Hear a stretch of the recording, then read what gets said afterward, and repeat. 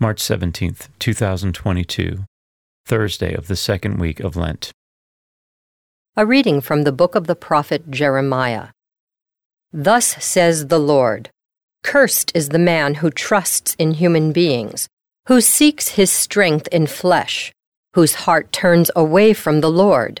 He is like a barren bush in the desert that enjoys no change of season, but stands in a lava waste, a salt and empty earth. Blessed is the man who trusts in the Lord, whose hope is the Lord. He is like a tree planted beside the waters, that stretches out its roots to the stream.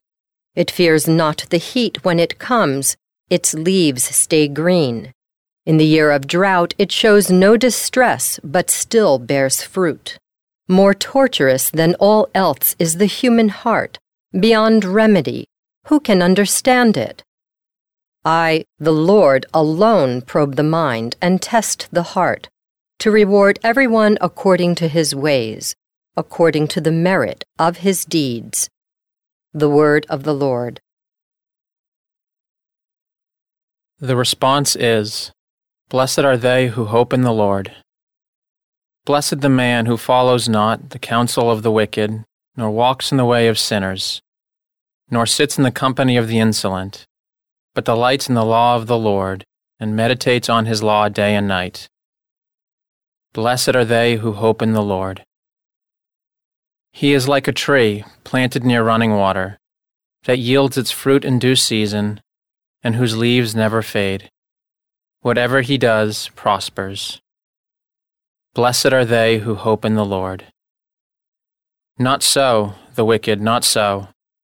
They are like chaff which the wind drives away. For the Lord watches over the way of the just, but the way of the wicked vanishes. Blessed are they who hope in the Lord." A reading from the Holy Gospel according to Luke. Jesus said to the Pharisees, "There was a rich man who dressed in purple garments and fine linen, and dined sumptuously each day. And lying at his door was a poor man named Lazarus, covered with sores, who would gladly have eaten his fill of the scraps that fell from the rich man's table. Dogs even used to come and lick his sores. When the poor man died, he was carried away by angels to the bosom of Abraham. The rich man also died and was buried, and from the netherworld, where he was in torment, he raised his eyes and saw Abraham far off and Lazarus at his side. And he cried out, 'Father Abraham, have pity on me. Send Lazarus to dip the tip of his finger in water and cool my tongue, for I am suffering torment in these flames.' Abraham replied, 'My child, remember that you received what was good during your lifetime, while Lazarus likewise received what was bad. But now he is comforted here, whereas you are tormented. Moreover, between us and you a great chasm is established to prevent anyone from crossing who might wish to go from our side to yours, or from your side to ours.'